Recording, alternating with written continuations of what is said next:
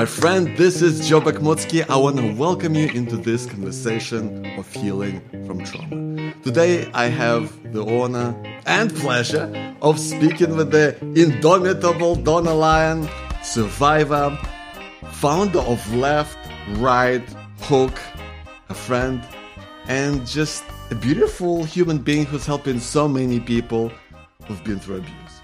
We're going to talk about Donna's own journey and the program that she has created to bring together writing and boxing in a way that helps people heal. Donna, first, I want to thank you because you changed my life.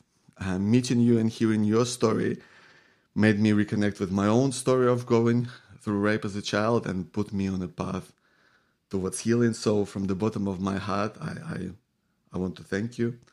And I'm just so excited to be talking to you today. Thank you for being here.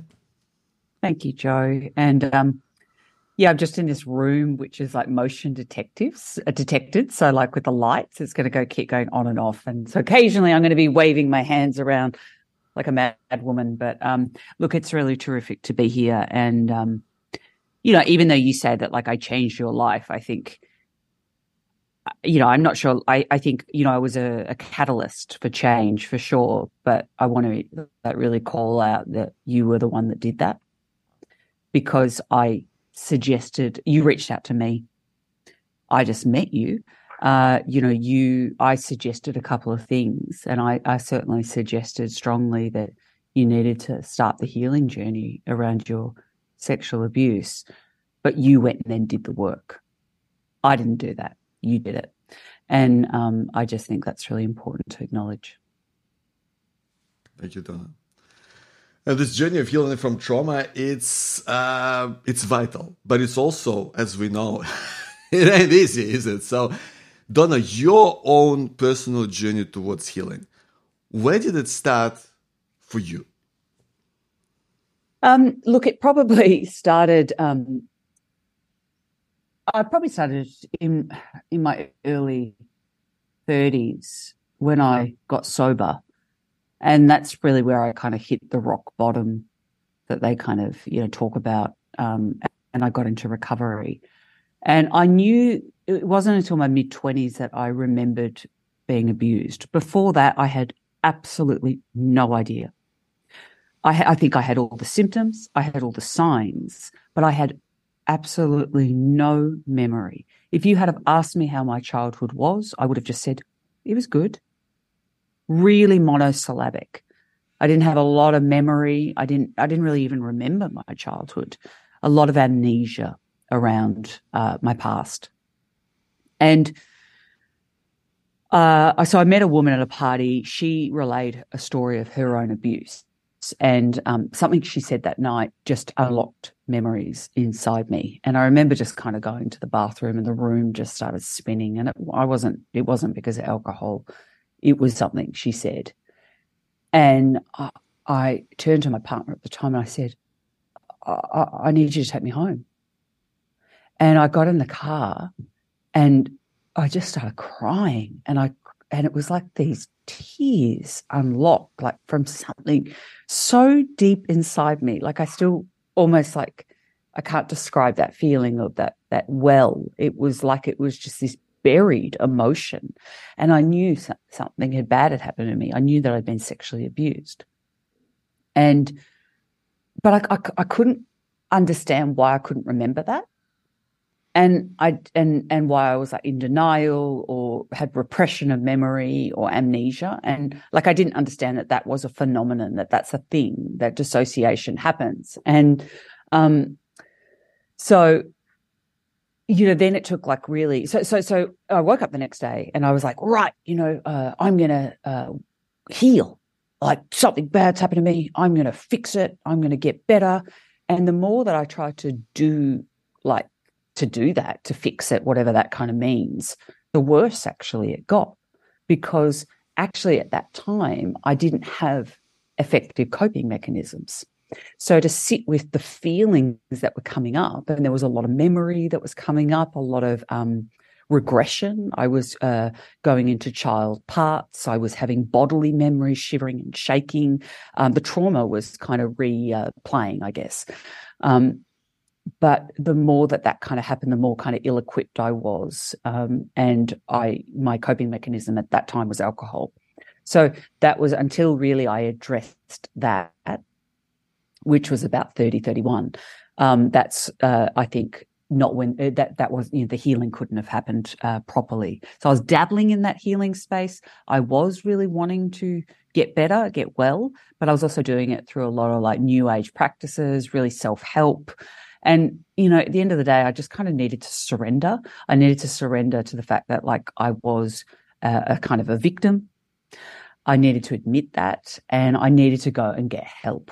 And I did. And I think that process of healing has taken, it's taken over 10 years, and, probably took quite a few years to stabilize. But yeah, I think not drinking and getting recovery for that as well, really helped. Absolutely, Donna. And so you were talking about body memories. You were talking about experiencing things and not really being able to relate what it was. Was there a point when you could start putting your experiences into words, even to yourself? It's a good question. Not really. I mean, yes or no. I think, for me, it was mostly fragments. And so again, it took a very long time to find language to express what happened to me. And even now, it's not linear. It's fragmented. It's dissociative. It's held in parts of me, parts of my brain, essentially, that have the trauma memory. So it's not necessarily accessible in an everyday conscious state. And in some respects, that's really good because actually I think I'm really high functioning. And I think it's that dissociation that has really protected me and allowed me to, I guess, function in the world in a pretty capable way. So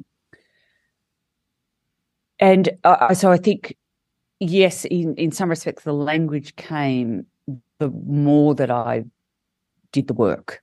And so the language came through working with my therapist, but the language came through drawing. The language came through fragmented pieces of writing. It didn't necessarily come out as a full-blown, at this age, I was wearing this, I was in this location, and this person came in, like it didn't happen like that.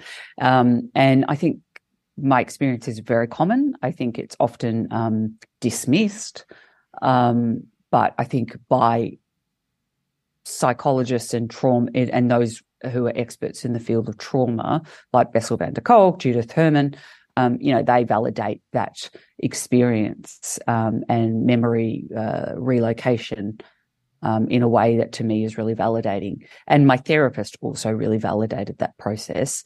We used creative, imaginal ways to bypass my conscious mind to, get into, really buried memories. But also that was also really hard, Joe, because that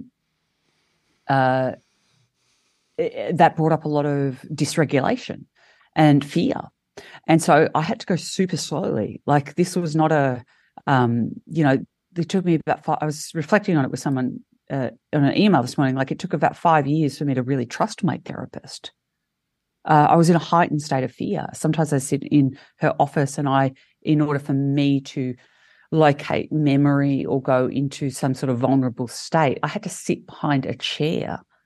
So away from her, my back to her, behind a chair in order to talk to her because I literally did not want her to see me. I felt so disgusted and full of shame. And like that was the intensity of the state. Sometimes I'd go to her office and fall asleep because I was just like, I couldn't process anything. I'd just fall asleep.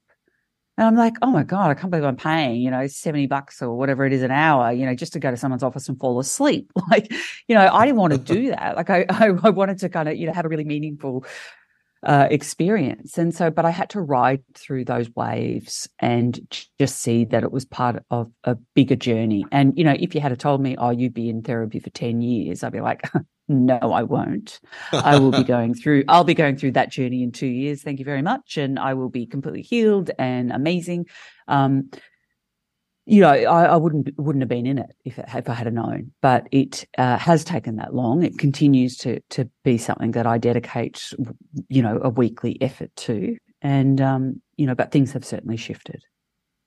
And it's a powerful way that you describe it, Donna. I really love the fact that it's, you know, we're not talking about it being some easy thing, and you know, because it's that's why we talk about this idea of a journey, right? That it's something that takes time and it's hard, and but at the same time I think it's really powerful because it means that you don't have to be perfect. You don't have to be this figure everything out instantly. Sometimes it's like one step forward and sometimes it's two steps back, and it's a journey where you go through the process what is figuring out what's right for you. And you, Donna, you talk about there's so many twists and turns to your journey, the way that you talk about it, right? I want to talk about what are the moments where that you're proud of the most, the moments where you sense something started shifting for you. That's such a great question. I think I'm really proud of the effort that I put in, and I didn't give up. So like I went kind of like all guns blazing with my mental health. Like you name it, I was doing it every day. You know, sometimes every minute of the day, I was doing it. And I needed to do that because otherwise I really felt like I was going to commit suicide. I was living with suicidal ideation for at least 2 years. I mean, I've lived with it for probably about 20 years, to be honest. But it was very, very persistent. It's now not as persistent.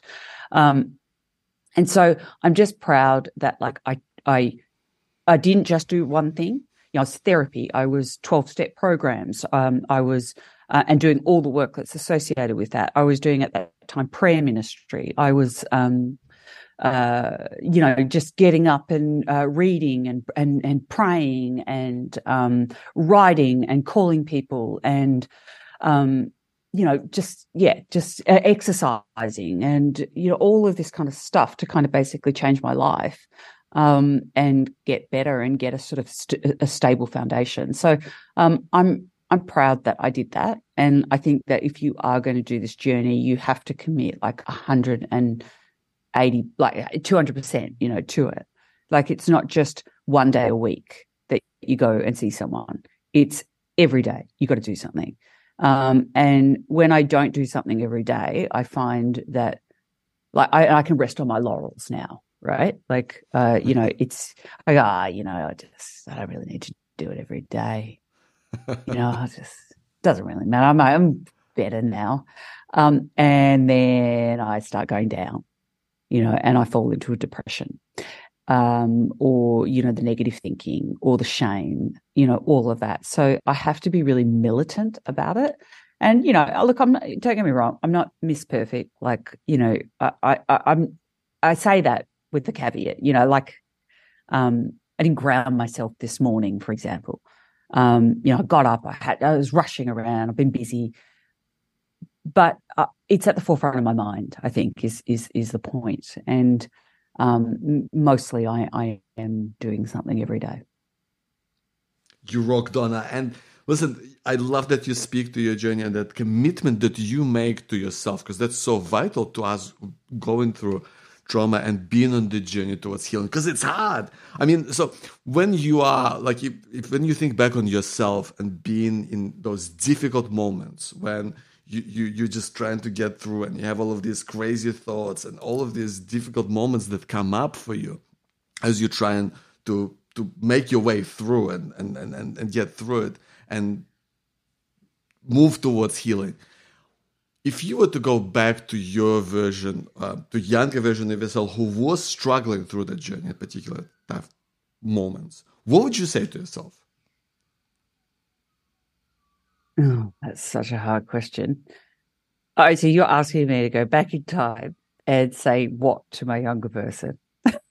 Notice how Yeah. I need you to tell me the words. I would say to her, and it's hard. Like I think I don't know. I would say to her, I've got you,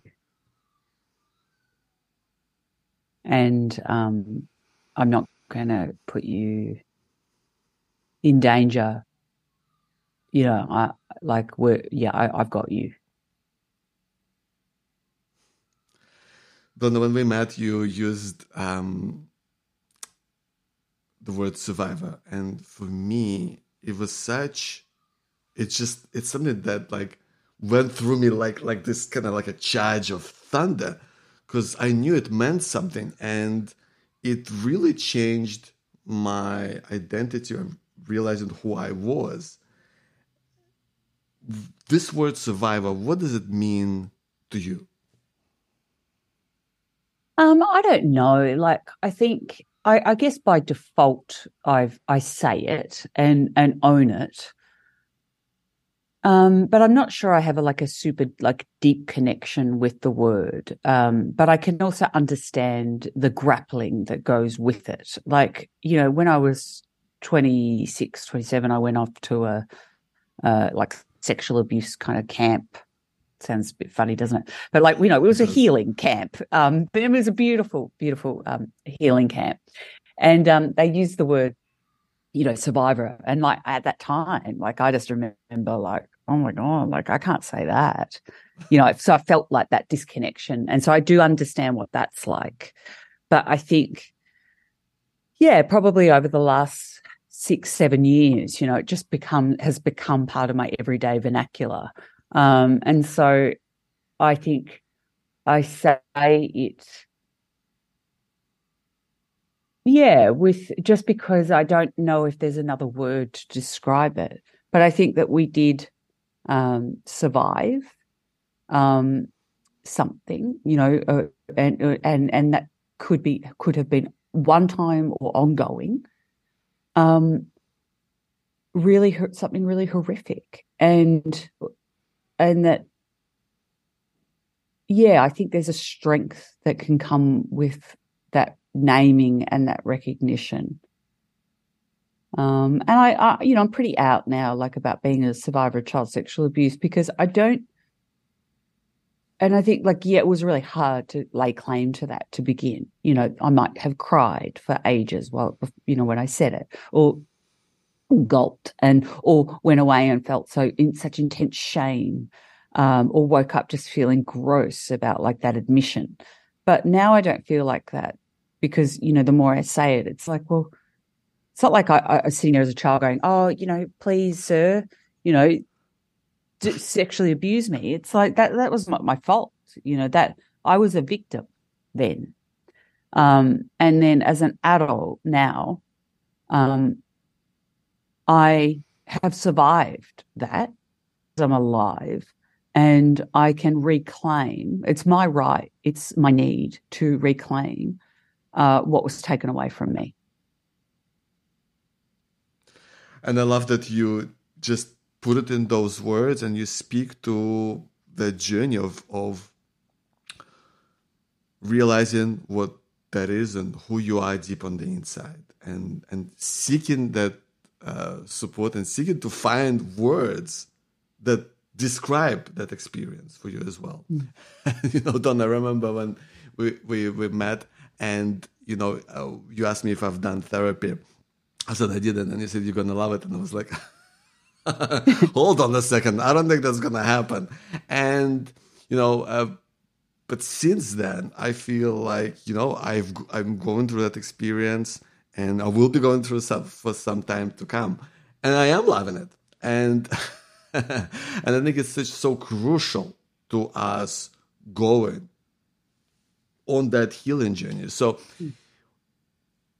with your own experience and everything that you know about therapy and everything that can support you on leading a happier and more fulfilled life if you've been through struggle and abuse, like what's the one thing that you wish that people knew about therapy?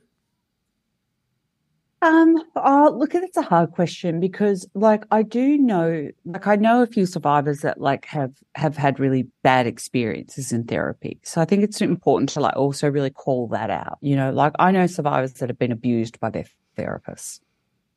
So therapy for Wow. them isn't safe. Wow. And so I think it's really important to say, like, my experience, I feel really lucky. Like, yeah, it took me 6 years to find the right therapist. It took me 6 years. And the woman that I've got now, is incredible. And I feel really lucky. Like I knew instinctively. And like, I guess I was one of those people that just sort of maybe like had a bit of an intuition and a gut. And I was like, I just feel like, even though like when I remember speaking to her on the phone and I was kind of like, oh God, she sounds a bit, I don't know, serious or mean or something, but I was just like, just do it, go, just don't create a narrative around that. And, I've been with her for 10 years ongoing. So, but that's not everybody's experience. And two, I think it's really important. To answer your question, what I think what people should know or something like that is that I think if you are a survivor of child sexual abuse, you've likely experienced dissociation, or fragments of memories, or etc. You need to be with somebody that's experienced in that. Somebody who's complex PTSD, dissociation, and sexual abuse, because it's very specific. And we need people that are like you. That to me would be absolutely non-negotiable. My therapist is experienced with a particular type of abuse, which is my abuse, and that is I've just needed that. It's been so validating for me. And my problem was before with the 6-year journey wasn't that people were ineffective. It's just that they were not seeing the symptoms and the stories like of what I was doing, experiencing, and saying. They weren't saying, "Oh, that equals, dissociation. That equals a particular type of abuse." That's a problem. That shits me, actually, because that's like 6 years, like left kind of untreated in a sense. So I kind of didn't really answer your question, but. No, but I think you speak to the vital point that you have to find the person who's going to be right for you, right? And that's true for everything in life. That's true for, if you want to fall in love, if you want to make friends, but it's also true when you want to find a therapist. And sometimes it is, it takes time to figure out who's going to be the person who's going to be there on your journey, right? And sometimes it's about using your intuition, like you were doing. Sometimes it is going through sometimes people who might not understand, where you're at or how to best support you, right? Yeah, exactly. And like also too, acknowledging that therapy is expensive. I've got a therapist that's actually like a low cost operator. So, meaning that most people have to go on a mental health scheme. This is in Australia, and you might have international listeners, but in Australia, most people are on a mental health scheme, which is like 10 sessions a year. I think they changed it to something more, but where you get a set number of sessions per year and you get subsidized. I never went that route. Right? I was just like, I didn't trust it. I didn't want to share I just didn't feel that was right. I just went off on my own journey. I found someone, and thank God, I found someone that I pay her like $70 a week, cash. It doesn't really matter. It's not like I'm saying her name, but the point is, I can afford that. I can afford $70 a week, right? But some people can't, and so I think that's. That's hard and sad, because I genuinely do believe in therapy, and I believe in having a team of supporters around you. And I think you've got to advocate for that. You've got to find that people that you're willing to trust, that you're willing to commit to, that you're willing to see. But I think there's other types of healing avenues. But I think a therapist for me can just stabilize me in ways that I think is really important to being able to operate in a way that I do these days. And I love that you bring about, supporters and having like a team around you that is supporting you on your healing journey. So what's helped you and how do you go about putting together a team of people around you that you can trust to maybe open up with your story or that can support you in ways that you're leading your everyday life? Yeah, I mean, I think that's where the kind of individual journey comes in, and that you get to decide that. And I guess for me, like that started with 12-step programs, and which is a dollar a kind of in a sort of basket that you pay, and so I went into the rooms because I was desperate and I needed sobriety and other afflictions that came with also the abuse, everything from relationships and, all the rest, other addictions that were coming up in my life. So it's a bit of a kind of, you name it, I've done it, I've tried it. But I just went along, and those were low cost group environments that where a bunch of people were getting up, sharing stories about healing and recovery. And what that did was that helped to give me a language for how I felt and how I thought, because I didn't know, Joe. I was very dissociated and very disconnected. Like I couldn't speak the way that I'm speaking now 10 years ago. It's taken a while to really kind of clearly express myself. And so that, and I think also too, like I think I say that like with a slight caveat of like also those environments can be transient. They don't have to be I don't do those I don't go to those environments anymore, but they were really pivotal at one point in my life. There's other groups like Smart Recovery, or, whatever it is, right? So I think groups are really important, is my point. Groups where people come together to talk, to share, to express their inner feelings and thoughts and worlds, because it helps you relate, identify, and seek some solidarity. You're not alone. Then you look at someone, you go, shit, mate, they've got it a lot worse than me. I'm okay, So it helps you put things into context too. So that, and then also too, I was lucky to, get a really good job, and I started studying. So I started doing my PhD. So that was happening like for 6 years alongside my recovery. And that, was a really huge transformational journey for me. It was difficult, but it was always something I kind of fell back on. So like education and learning was a huge value of mine, and I think has been vital in terms of me remaining interested in the world and enriching my life in ways that are outside of just dealing with this really heavy stuff. And I think too that my journey also incorporates boxing, and obviously you said I set up left right hook, which I did, and that's, I found boxing because I had like a lot of rage and a lot of anger come up, and I was like, okay, that's great, because I've been basically a depressive for years. Feeling is good, right? So, but geez, I want to go and smash the shit out of something, and so I was like, I better go do something about that. So I went to a boxing gym and, started boxing. And then that became this incredibly powerful recovery tool where I began to kind of, find empowerment, through boxing as a form of physical expression.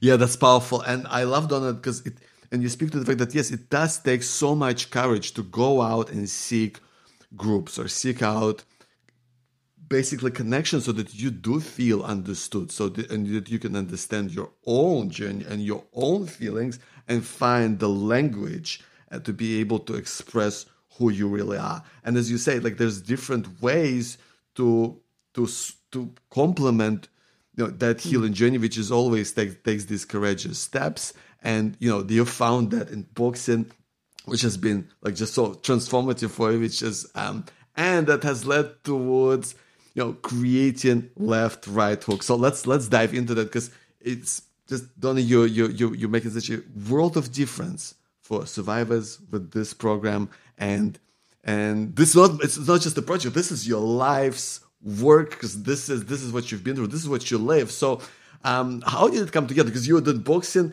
How did that transition into left right hook? Well, it probably transitioned because so I started boxing and then I started fighting. And within like 3-4 months, I was fighting. And, You should be. yeah. And again, that's probably just the kind of addict part of me. I'm like, yeah, go in there and, be really dramatic with it. But look, that was about an 18-month journey of kind of getting in the ring and reliving trauma and dissociation and trying to beat the dissociation and all this kind of stuff. But at the end of that journey, because I clocked up quite a lot of losses, and that wasn't good because I loved the training and I loved the empowerment side of the training. But as soon as I took it into that kind of competitive space, because I didn't really have a strategy, it wasn't like I was going, I'm going to be a champion boxer. I was just kind of doing it for fun. But the win-lose, and then I was losing, was really bad for my mental health because it was like, oh, see, you're a loser. See, you can't win. See, you're not very good. And so that tape started to really come up quite high. And that was not good because actually boxing was really positive for me. And so I came back to the end of that fighting. I was like, look, what am I doing this for? I'm obviously not a successful champion fighter. Yeah, it would have been great to kind of, say I was a winner, but I'm not. And maybe that's not really why I'm doing this. What am I doing this for? And it was like, well, I do really like boxing. And so, yeah, I might not be this great champion in a ring. And, but I am a good fighter. Like I know what I'm doing. I've got skill and, I'm just in performance mode. That's where I'm not great, but like actually in training and everything, I really enjoy this. I want to work with other women like me, other survivors. I want to share what this experience is like. But I didn't feel like I was a champion. So I couldn't go, oh, I'll teach you boxing. I'm a winner, So it was like, well, what can I do that's different? Maybe I don't teach boxing for survivors because I don't feel super confident in that as that identity. But, well, I am an arts practitioner. I'm an educator. I've been a filmmaker for years. So what can I do that's different? Well, why don't I bring in an art practice, writing, as a modality. And because also too, that like going back to that 12-step stuff, like that was foundational in my recovery because it was about sharing stories. And I didn't just want to teach people boxing. I wanted to actually really talk to other survivors. I wanted to connect with them. And so I thought, well, I'll set up, and this kind of title came to me, like left, right, hook. The right is writing. And I was like, oh, yeah, I like that. And so I'm just going to set up a grassroots program at my local boxing gym. And I put it out there and picked a date and advertised it in my local newspaper, writing plus boxing. I'm going to run it. Didn't know what I was doing, nothing. All of a sudden, get some calls and people are signing up. Great. It's happening, and we do the program and it's really powerful. And then I did a second program, and then because I work at the University of Melbourne, I was like, oh, this would make a really interesting like research project. We should we should get some people on board who are experts and trying to test and measure, like, is this program does it work? And so we did.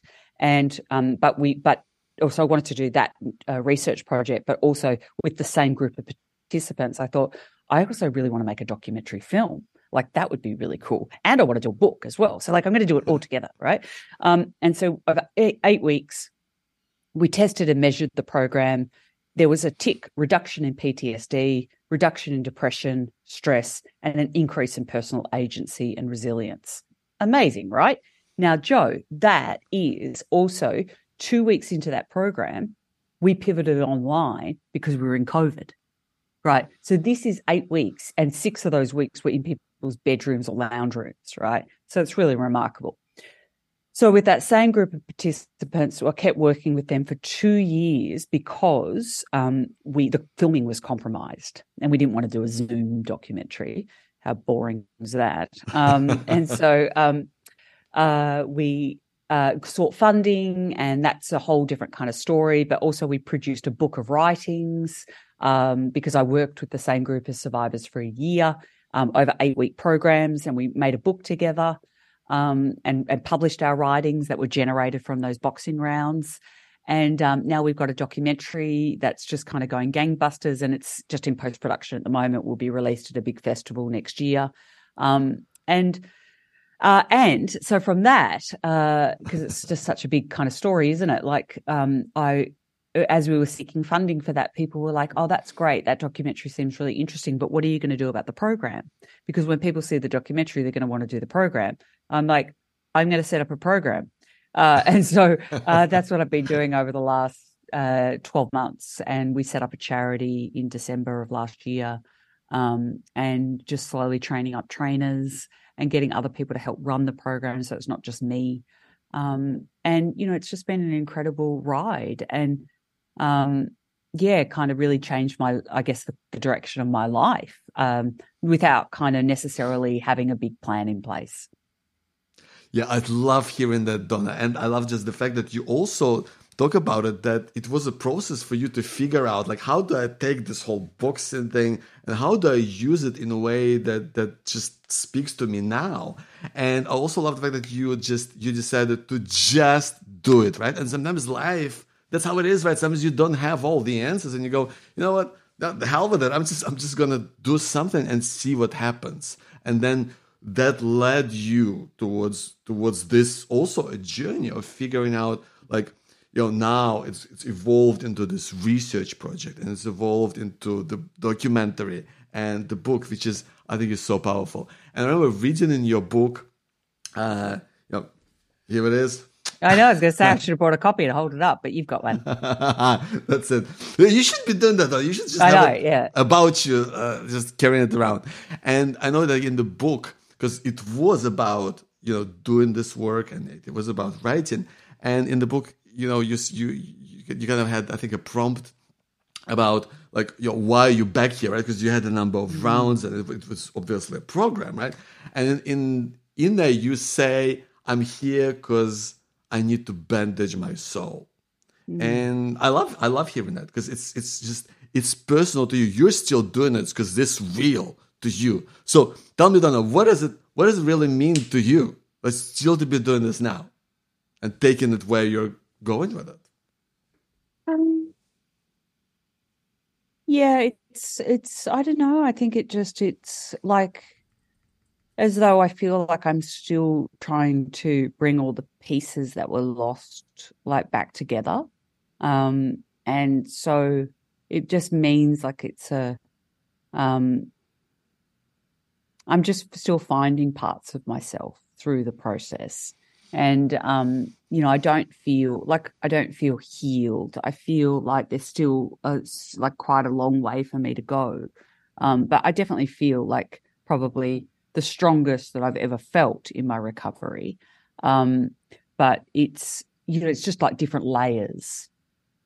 And so I think I'm still doing the work and want to do the work in this way, because, it helps me to connect to layers of myself that have been deeply hidden and repressed.